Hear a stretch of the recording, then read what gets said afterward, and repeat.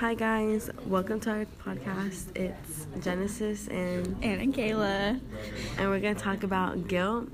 So guilt means to me is that when you do something that you know you shouldn't be doing and then you think about it later on and you feel like bad for what you did and you feel like what you did was wrong and that you shouldn't have done it. Yeah, I feel like guilt has a really negative connotation. Like, it's never really positive because you always feel bad about yourself afterwards. So, yeah.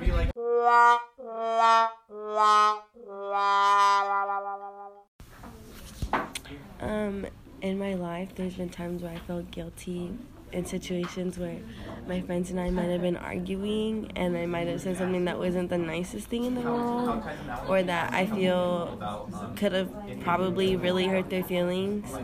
And when I go back and think about the situation and what I had said and what I have done, I end up feeling guilty, and most of the time I end up apologizing, but guilt really eats me up until I do something to better the situation or to say sorry to the person to conciliate that friendship. You feel me? Yeah, and I feel like even the smallest things can lead to guilt. Like, it's never just a huge thing. And even if you apologize and stuff, like, it's still with you for a really long time, even if you try to get rid of it, or if you apologize, like Genesis says, like, it's still really hard to get rid of it. So guilt relates back to Hamlet because, especially hugely in the situation where everyone was watching the play, and it came to the scene where they reenacted the time when Claudius poisoned King Hamlet. And once that happened, Claudius felt so guilty to the point where he couldn't even be in the area anymore. He asked for the lights to be turned on. He needed to evacuate the area because the guilt was just eating him up so much. Yeah, like, it's really hard because he literally had to get up and leave. Just like you said, like, it really got to him, apparently.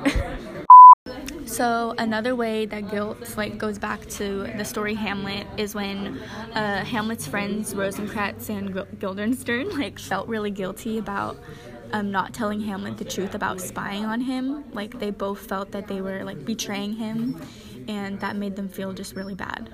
Still, like, yeah, like, imagine, like, telling your friend, like, lying to your friend about the reason why you went to go see them, and then you see how it makes him act crazy and not normally at all. So, like, to imagine someone being in that situation, like, if they think back on the situation or even think at all about what they did and what they told Hamlet, like, they would have felt a huge amount of guilt for that, for lying to one of their childhood friends.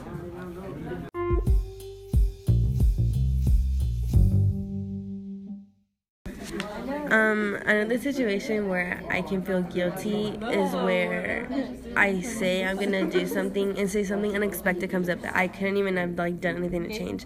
But the fact that I couldn't, like, keep my word and do what I said, I still feel really guilty about, because it's like I made that person believe in the first place that I was gonna do what I could to be there and to meet the expectation of what I said. But the fact that it wasn't completed, the fact that I couldn't come through with it, makes me feel really guilty. Yeah, and when I feel guilt the most is when, like, I overthink certain situations that happened in the past, because I just start to overthink, like, what I could have done differently and stuff, and I feel a lot of guilt within myself.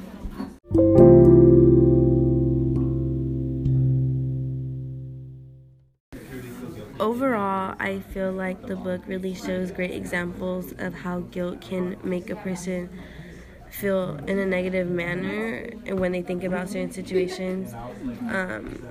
Or even, like, act crazy. Like, yeah, even though it was, like, with intent, it still shows, like, guilt in the story.